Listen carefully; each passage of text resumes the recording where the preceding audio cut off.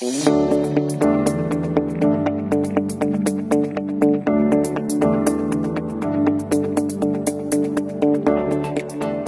evening, everyone. Welcome to this episode of Politics Wednesday with the Sowetan and the Exchange podcast.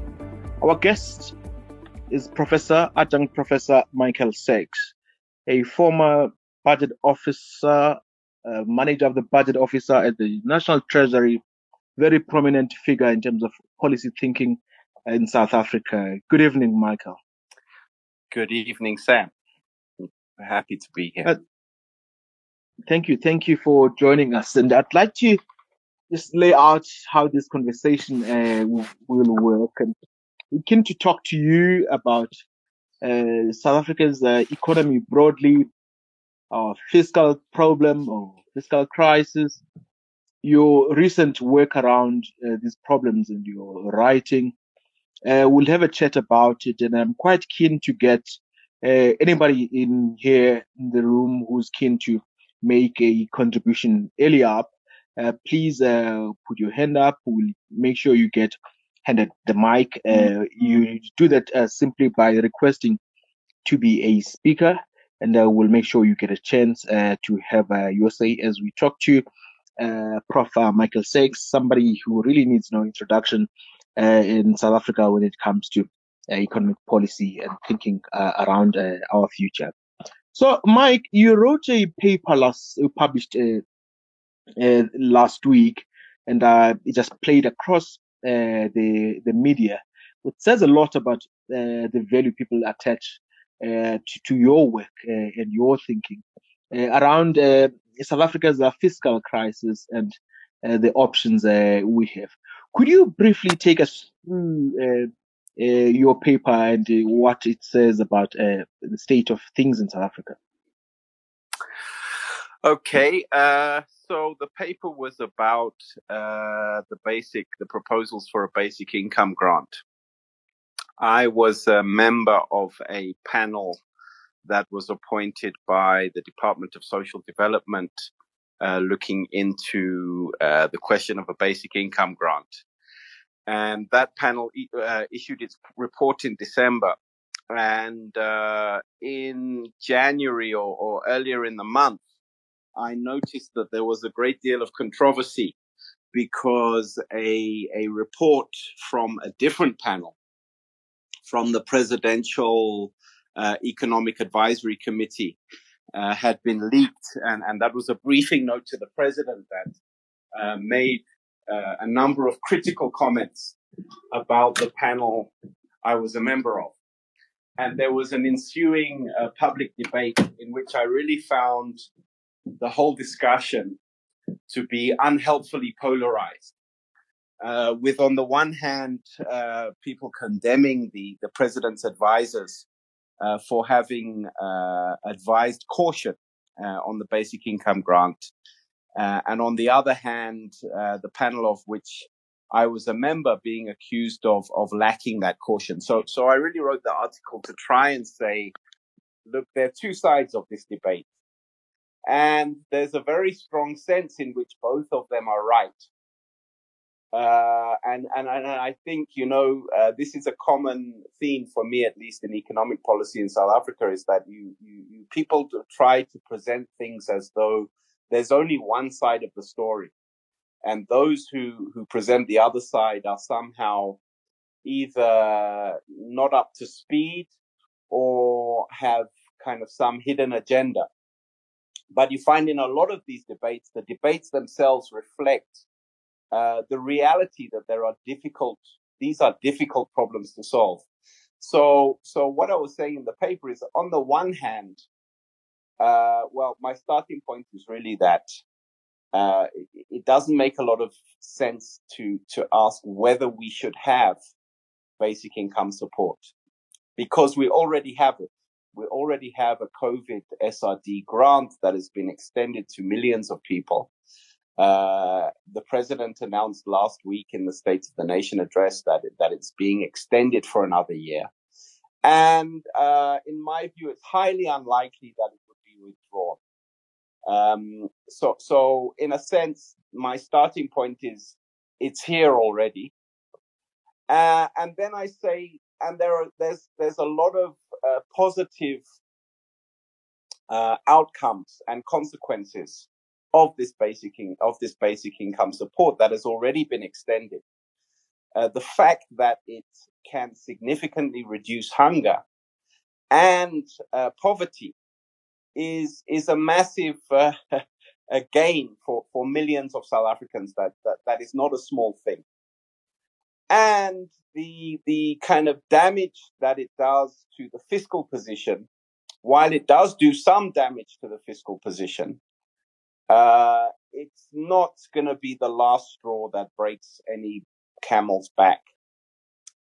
So that's the one side of the argument that I articulated. But then on the other side is the reality that we are in a fiscal crisis. We have a chronic fiscal position in South Africa, and that chronic fiscal position can't be wished away. It can't be dismissed. It has real consequences. And therefore, the president's advisors were quite correct to caution that when you introduce a new increase in spending, such as this grant, you must be aware of and take account of the fiscal risks it poses. And essentially, I suppose, then my conclusion is that in taking account of these risks, the important thing to be aware of is that if you introduce a kind of permanent increase in spending, which this grant represents, you should be honest to the people and say, this means your taxes are going to go up. And I suppose that's how I kind of concluded in a criticism, I suppose, of the president and the way he has approached this particular matter, which is to say he wants to give the basic income grant on the one hand, but I don't hear him talking about the sacrifices that are going to have to be made in order to make it a reality. So on the one hand, it's nice to give people nice things. But on the other hand, you don't want to talk about the sacrifices that is involved. And that's a wrong way to approach policy. And in fact, it's almost like a dereliction of leadership, because the role of a leader is to certainly deliver on the things people want, but also be bold enough to explain to society the sacrifices that will have to be made. So I suppose that's my garbled summary of the paper. Thanks a lot, Michael. So when you then look at the State of the Nation address, the president has told us that the 350 grant, different grant to the basic income grant, is going to be extended for a year. So do you think are you happy as somebody who influences things and thought around South Africa that the president dealt with some of the issues you're talking about, and you've already hinted your displeasure that the president is not addressing the one side of the debate, which is the sacrifices to be made.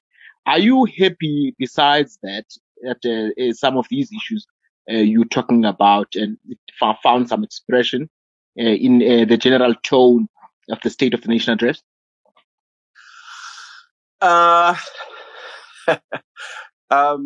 Yeah, look, on the one hand, the president, when he addressed the issue of this grant and announced that it would be extended, he did immediately follow that with a statement about fiscal sustainability and the importance of ensuring, so acknowledging the fiscal challenges that we face, and saying that the grant must be within the limits that imposes on us. So to some extent, yes, it was a long speech, as others have commented. It had a lot of detail, but I still think that it's not just a question of a single speech. It's a question of conducting policy in a way that recognizes the trade-offs and the sacrifices, that recognizes that if this country has to develop and grow, that process is necessarily a process that involves sacrifices and hard work by the people and by various people at various locations in society. It's not simply a question of government being generous or government implementing or not implementing particular policies. It's a question of asking citizens to sacrifice income. So if you're going to give income to poor people, you have to take that income from rich people. And I think the president, it's probably unfair to put it all at the door of an individual. I think the ANC in government in general has been very unwilling to face those challenges. So we have this constant discourse that says we have good policies, but we're bad at implementation. And I think it's wrong because a policy that is not designed, that doesn't indicate how is it going to be financed and what are the sacrifices that are going to have to be made by various sections of society, is not a good policy, because what it is a wish. So we say we wish to have national health insurance so that everybody has good health care. But when it comes to explaining to people on private medical aid that this might imply some implication for their own health care, that they will have to sacrifice something, you don't hear, the silence is deafening. And then 10, 15, 20 years later, you go back to ANC conferences and it hasn't been implemented. And we say, well, we had a good policy, but bad implementation. No, you have not spelled out what is required to implement the policy. And that's why it's not been implemented. Not because you have bad implementation capacity, because you have bad politics, because you have flawed politics, because it's not the role of the administration in government to resolve these contradictions, because the kind of contradictions I'm talking about are deep political contradictions in society. And if you're not prepared to confront those and head on and deal with them in some way or another, it's very convenient to then say, well, the administrators didn't implement it properly, where actually the blame should be laid at the door of the politicians and the ANC and not the administration in government.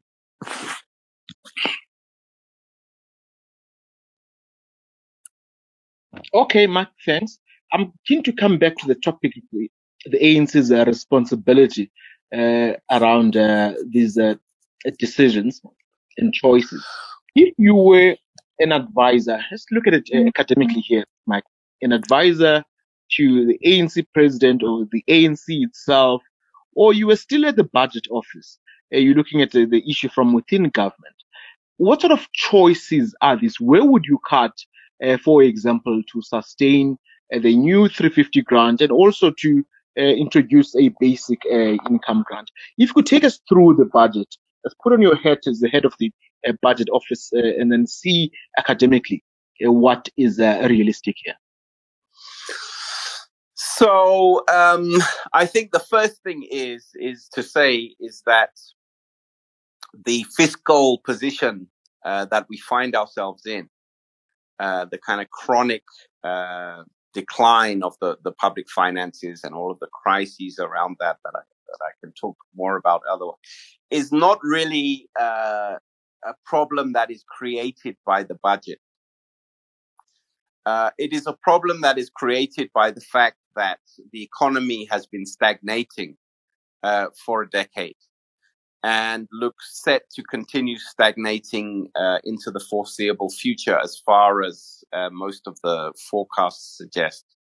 So the problem we have is not so much that, or it's not primarily a problem of budgeting. It's a problem of economic growth.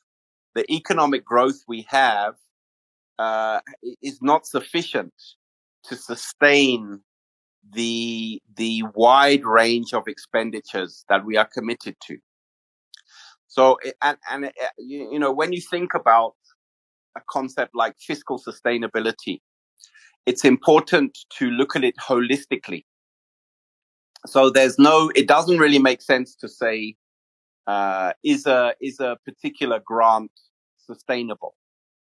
Sustainability is not a characteristic of a particular policy. It's a characteristic of the entire package of policies that you have on the table. So we want to extend free tertiary education to university students. We want to have a national health insurance. We want to have a presidential employment stimulus. We want to have a basic income grant. There's nothing wrong with each of those policies.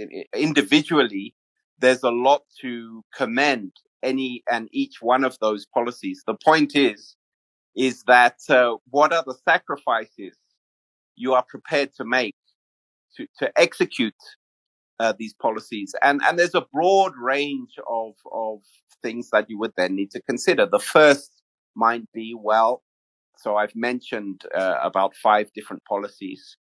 The first might be to say, okay, if we want a basic income grant, we will not be able to afford free tertiary education. So you're making a kind of choice between different policies and saying, well, at the moment, which is the priority between the two? Which one do you want? So that's the first, and I'm not suggesting, I'm posing these things as hypothetical to illustrate the kind of trade-offs you have to look at. So the first category that I'm talking about is between different parts of spending. So do we spend on A or do we spend on B? Then you might say, well, we want to spend on both. We want to do both. So what does that imply? That implies then you will have to talk about increasing taxes, because the total level of expenditure is going to go up.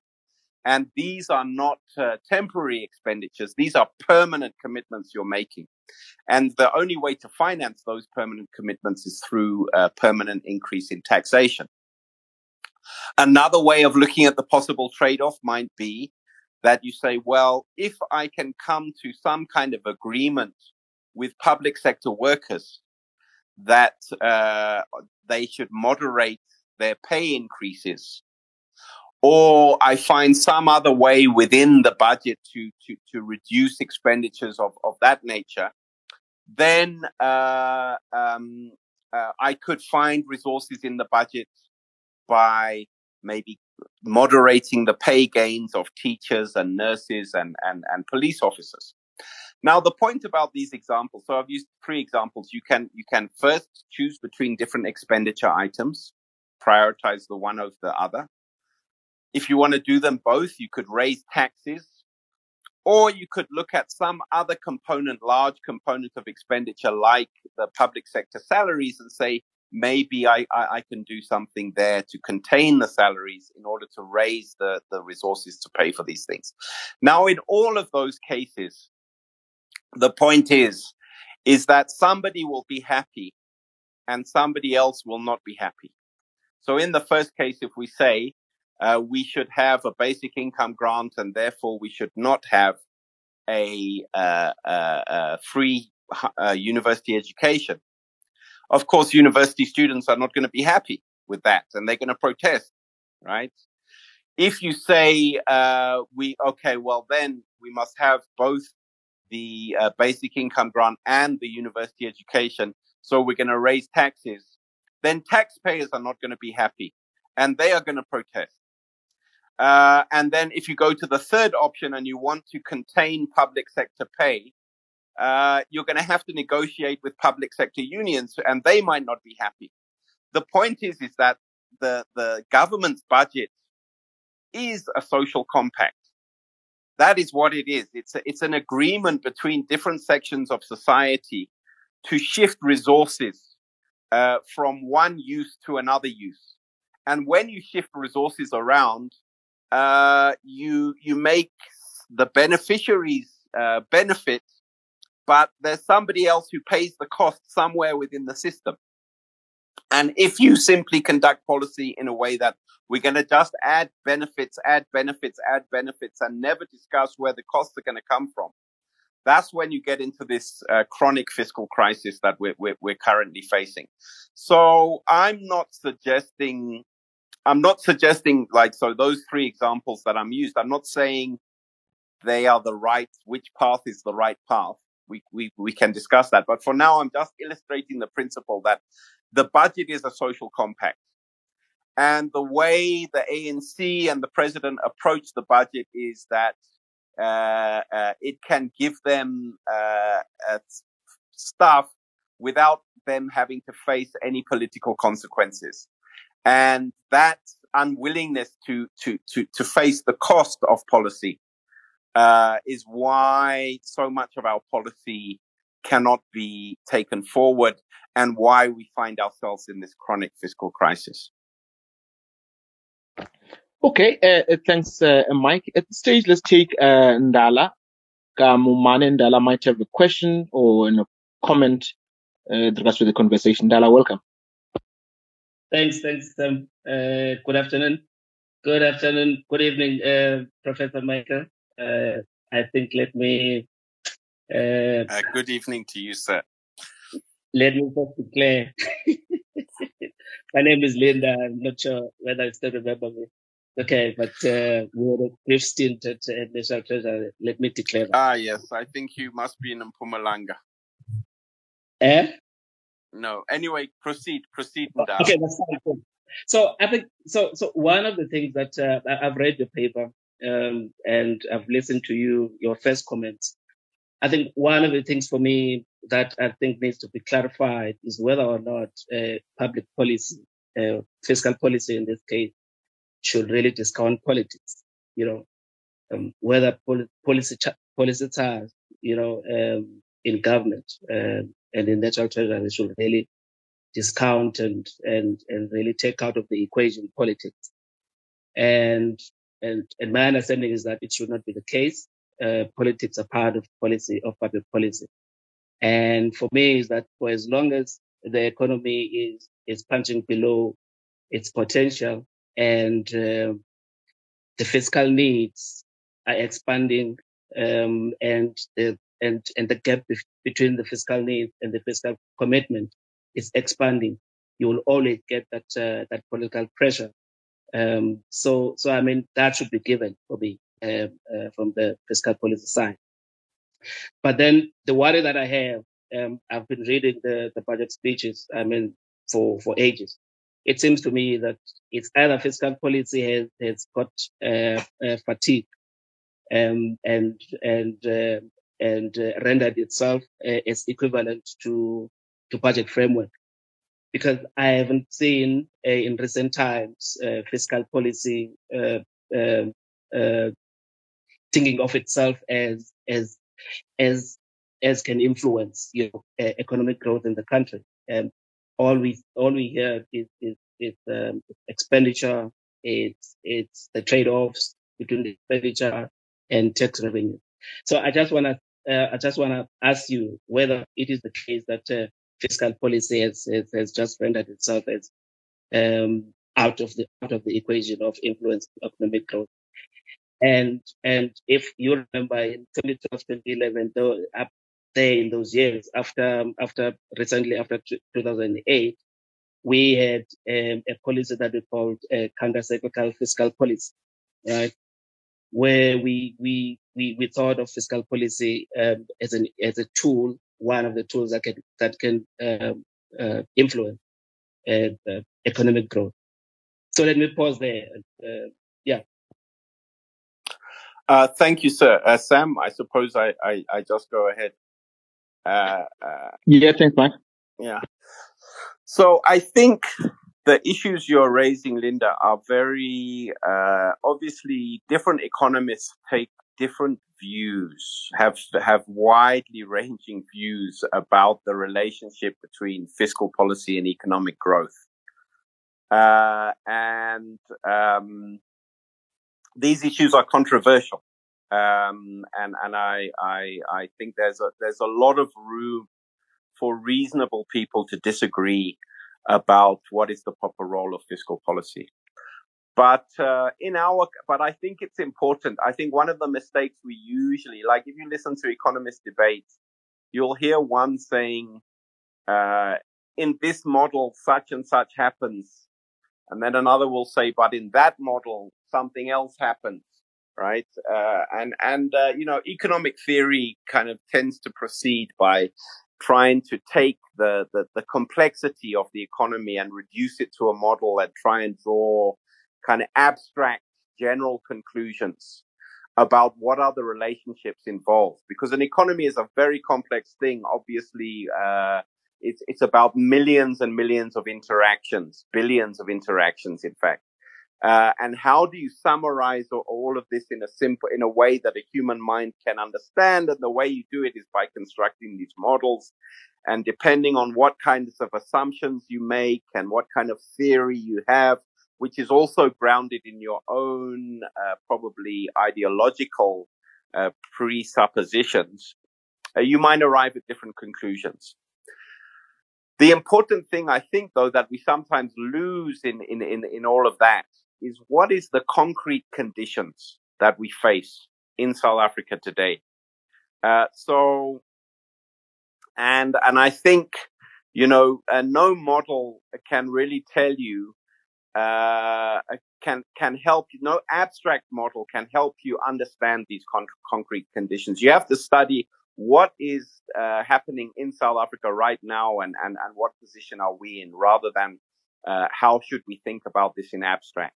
So in response to your question, I would say so as you said, Linda, we had this idea of a counter-cyclical counter-cyclical fiscal policy. What is that for those that might not know? It means, so the economy is supposed to go in cycles. You have, 7 years of plenty and 7 lean years. There's a cycle that goes up and a cycle that goes down. And when times are good, so the theory goes, you should constrain your expenditure. And when times are bad, you can afford to spend more in order to boost the economy. Now, the problem with the counter-cyclical policy in South Africa is that we don't seem to have a cycle, in the sense that we have been stagnating now since about 2012. So for 10 years, GDP per capita has essentially been falling. And in that time, we have sustained a very large fiscal deficit. So the fiscal deficit on average over the last 10 years has been somewhere around 5% of GDP. So if a counter-cyclical policy is that you go into a deficit in order to boost the economy, and then the economy grows, and then you can kind of withdraw the stimulus and return to normal. The problem in our case is that we've been boosting the economy for 10 years through so the deficit now, it looks like it's fixed. It's a permanent feature of our fiscal policy. It's not counter-cyclical. It's structural. In other words, it's a permanent deficit. We don't have enough revenue to cover our expenditure. And the deficit has been growing wider and wider. So in the years leading up to coronavirus, in 2016, 2017, 2018, and 2019, the deficit got wider and wider.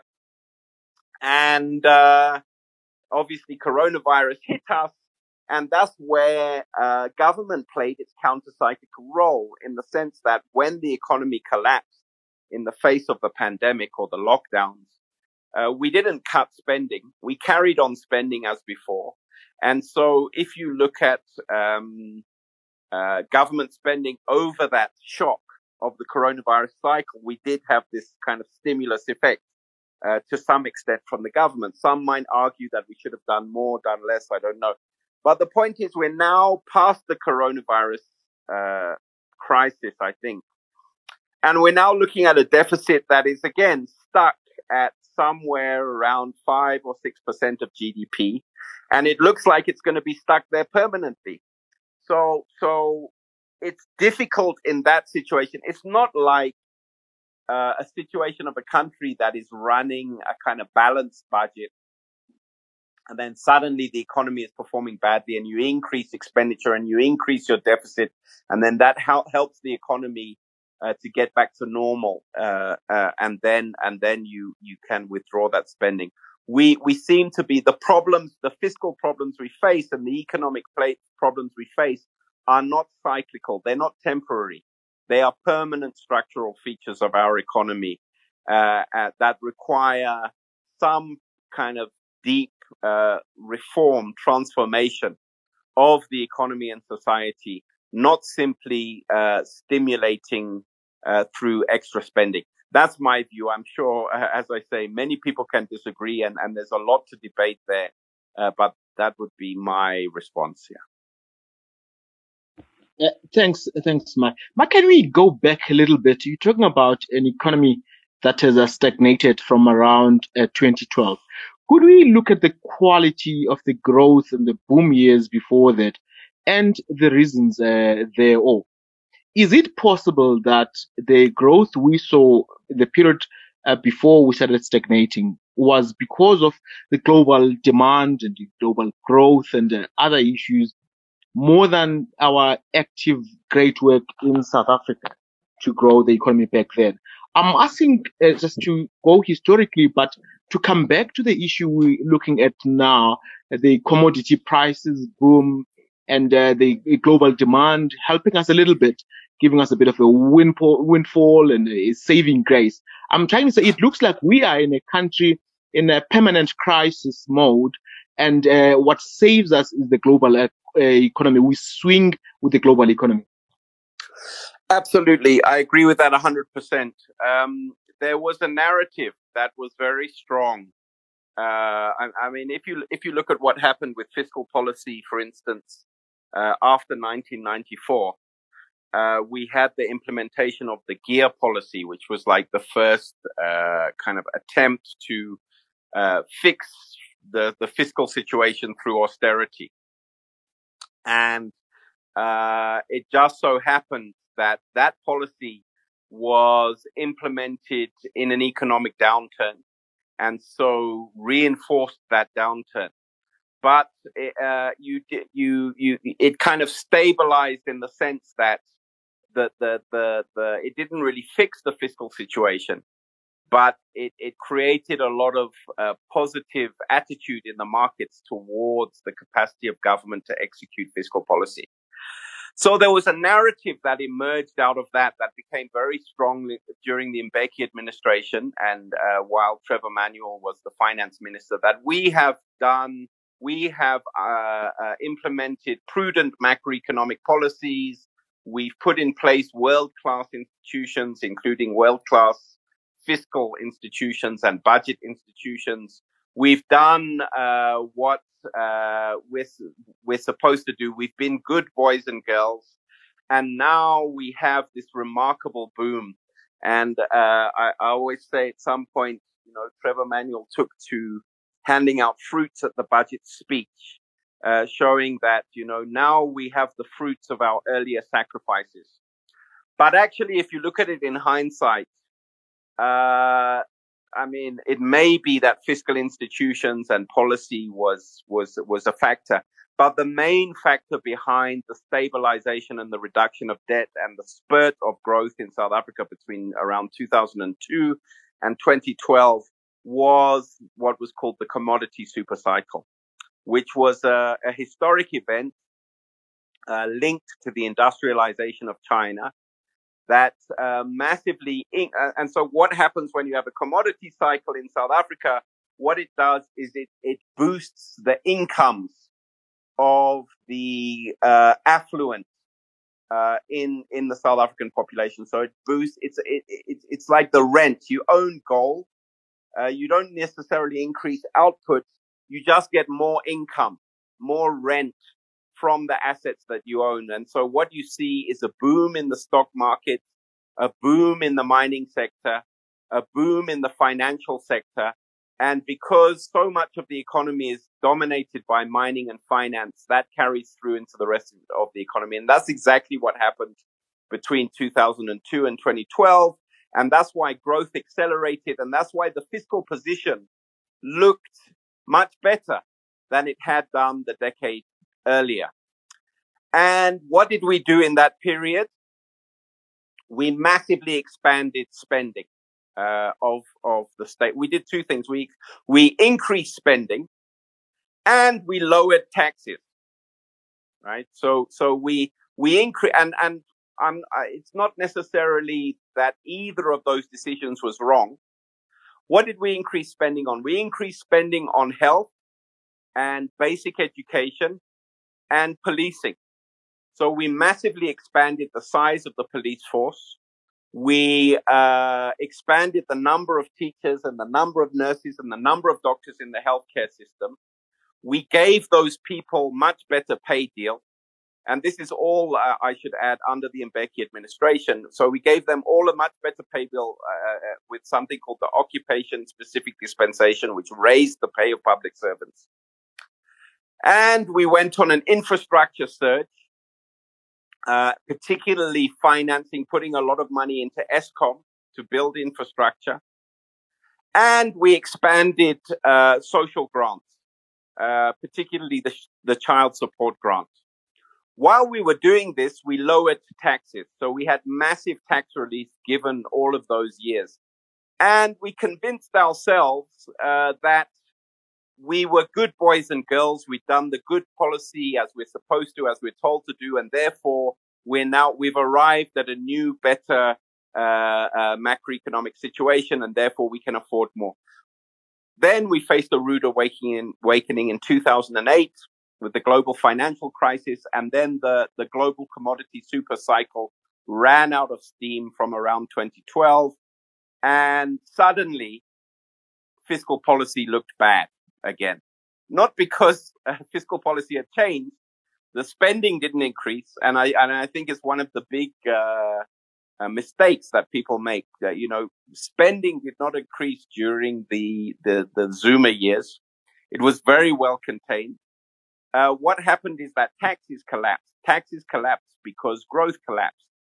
So you had a new global macroeconomic environment, and what that called upon us to do is to adjust, because and I mean, this is the different. There's a big difference between a developed economy and a developing economy. There are many differences, but one of the hallmarks of the differences that is kind of goes back in the literature for decades is that developed economies adjust to their own growth momentum, their own technological development, their own autonomous development process. Developing countries have to adjust to developments at the center of the world economy. So the center of the world economy changed. The trajectory of global growth changed, and South Africa suddenly found itself with rising debt, large fiscal deficit, unable to sustain the spending that it had committed itself to. At that point, really what we should have done in some sense is adjust downwards. In other words, restrain our spending, reduce our spending, raise taxes or adjust our fiscal framework in some way or another. But we couldn't do so. And in a sense, it's understandable why we couldn't do so, because, in a society like ours, with the kind of inequality and unemployment and poverty that we have, and given the promise of the Constitution that there should be a rising floor of social and economic rights, the idea that you should adjust downward your policy package, reduce what you're offering to people, doesn't fly politically. So we didn't adjust. We stayed where we are. And we just rode along for a decade as growth continued to stagnate, and we returned to the position that we were in before the commodity boom. Now we're in another commodity boom, and once again, we are using the space available to us by this temporary boom to make permanent commitments to increased expenditure. And things won't look so bad this year or next year, but at some point in the future, there will be an adjustment. And the pain of that adjustment is likely to be even worse than it was last time. So let me stop there because I can't just go on and on, but that's my answer, Sam. Thank you. I think Ndala wants to come in there. Ndala, you're welcome to make your input, and anybody else who would like to have their say, have a question for Michael, please raise your hand and by asking to be made a speaker. It's normally the bottom left of your cell phone or of this app, and then we make sure you get handed the mic over to you and you throw your question in. And the plan is to be out of this space at 8 o'clock. Thank you so much, Ndala. Okay, thanks, Sam. And thanks for that question about the economic boom of the 2000s, and I think Michael has explained it very good. But I think there is an aspect that I think is missing. If, for example, you look at the capital formation, capital stock of that period between 2000 and 2008, and you see the trend. I mean, the curve is steep there, right? That means both the public and the private sector were actually investing in the economy. And if you look at the contribution of the state-owned enterprises, right, they were actually carrying this economy, right, in terms of capital stock. But something happened in 2008, right? I think we have to agree that nothing just happens for no reason, right? For me, is that it's quite clear that 2008 altered the allocation of capital for both private and public sector, right? Less and less capital stock was invested in the economy, and therefore that can partly explain the permanent stagnation in terms of economic growth in South Africa.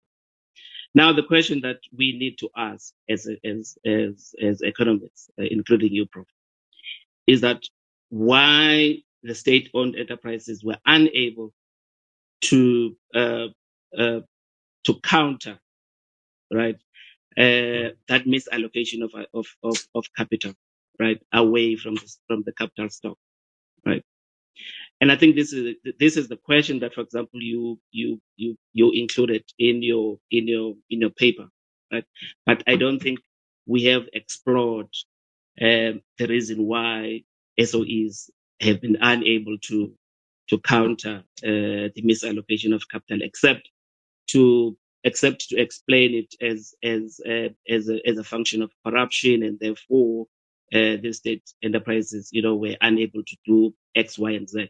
But I think there's a deeper reason for that that we need to explore. Right now, one of the things that we have raised, for example, in the paper, was that we need to solve consumption, and I took that as meaning that we need to increase our savings so that to improve the capital stock and investment in the economy. But if you look, for example, at what just happened in 2020, right? In 2020, we any economist would have expected what happened. Precisely was that during the economic shocks, like a pandemic in 2020, a lot of capital savings will tend to go away from the capital stock towards savings. But if you track what those savings went to, you will see that the yields of our government bonds, were going high, and therefore there was a leakage in the loop between savings and capital stock, and therefore you'll see that leakage is squeezing the economic growth, because there's no capital stock, there's no investment in the economy. But now we have to then look at what happened to our SOE, right? And my answer to that is that our SOEs are unable to respond to this alteration of capital allocation, because they are funded exactly the same way as our private sector is funded, right? So if the private capital cannot invest in a lackluster economic growth, then the state enterprises as well cannot, right? Because they are funded the same, right?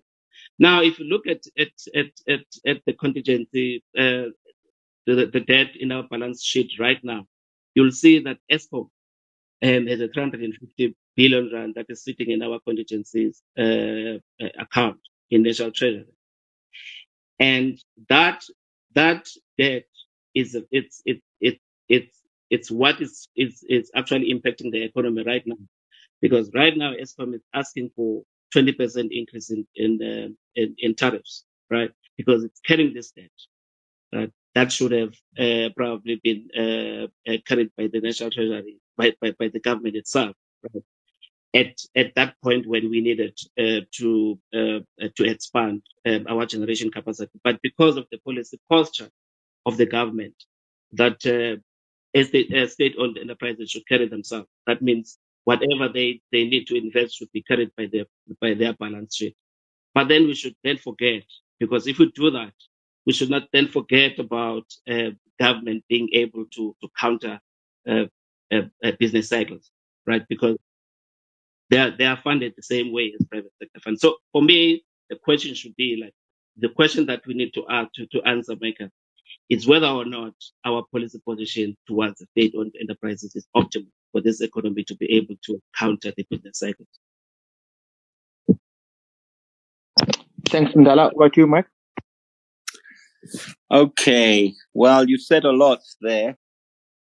I wouldn't quite agree that capital spending by state-owned companies declined after 2008. In fact, while my reading of the data is that capital spending by state-owned companies continued at quite a strong pace. There was a bit of a dip after 2008, it's true, but compared to the level that they were prior to that, the spending on because if you look at state-owned companies, first of all, let's be clear, what are we talking about here? If you look at public sector capital spending, you're really talking about two state-owned companies. You're talking about Eskom and Transnet. Sunroll plays a role. PRASA plays a role. The budget plays almost no role whatsoever. The spending on budget on infrastructure is extremely small. So all of the driver of the public sector capital spending or infrastructure spending is Eskom and Transnet. Those are the big drivers. In the case of Transnet, because, it's one thing, you see, there's a fundamental difference. You were talking about the private sector and the public sector. There's a fundamental difference between capital spending in the private sector and in the public sector. And what it is that, if you create an asset in the private sector and that asset is of no value. In other words, you spend a whole lot of money and you create an asset, and the asset that you create doesn't generate any revenue. You go bankrupt, and the value of that capital stock is constantly revalued. The value of that capital stock is constantly changed by the market.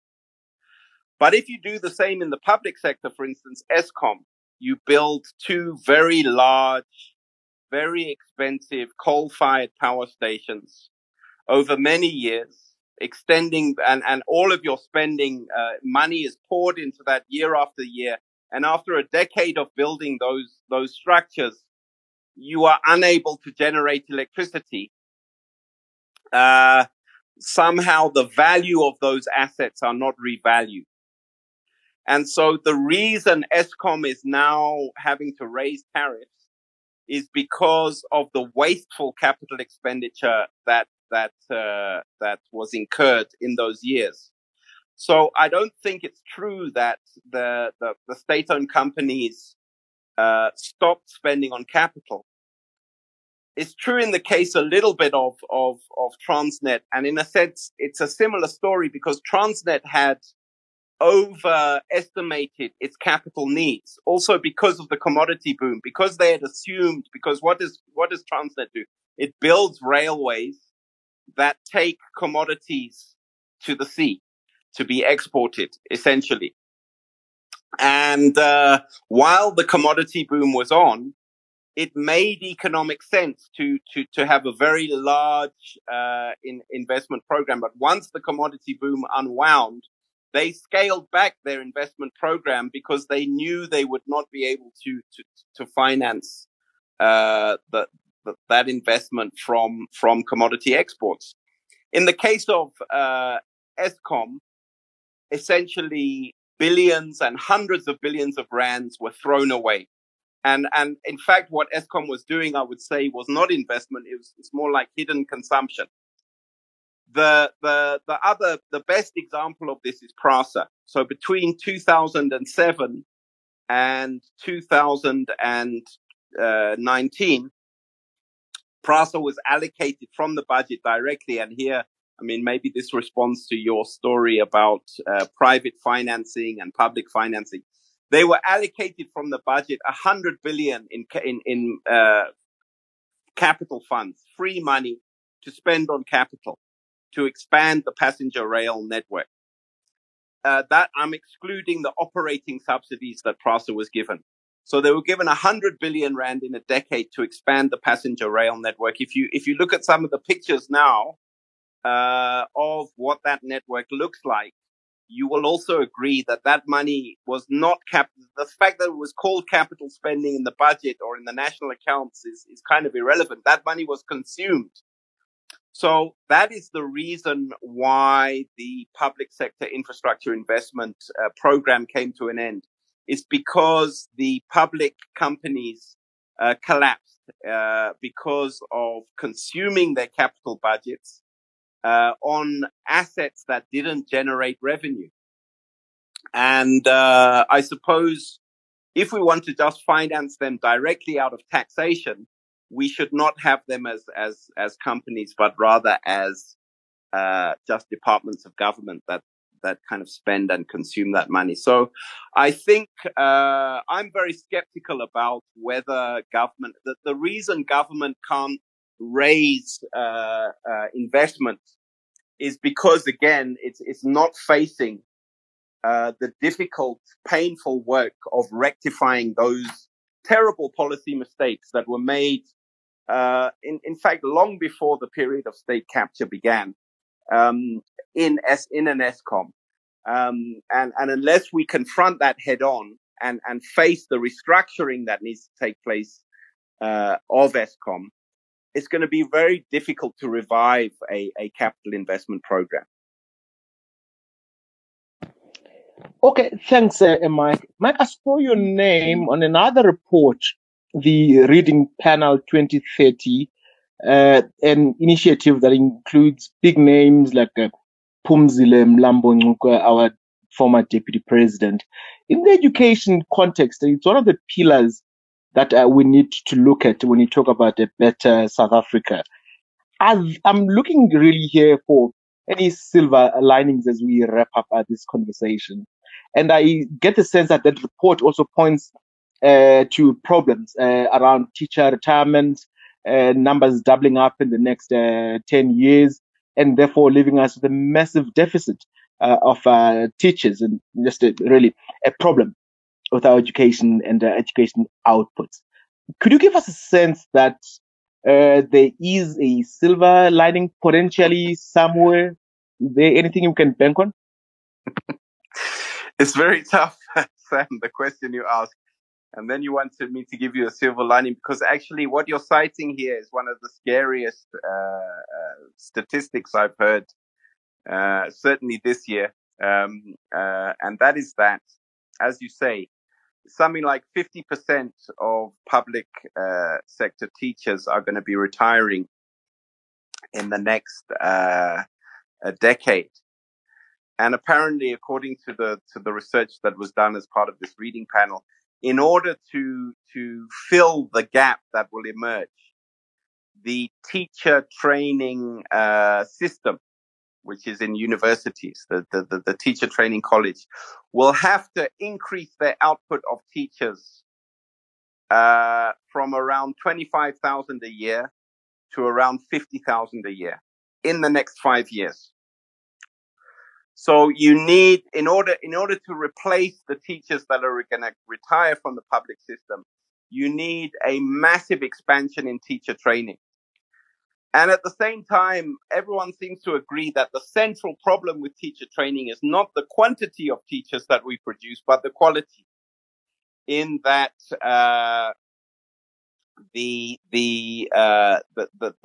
particularly the subject knowledge. So we train people to teach, but the very same people, they might be good at teaching, but they don't know basic literacy and basic numeracy.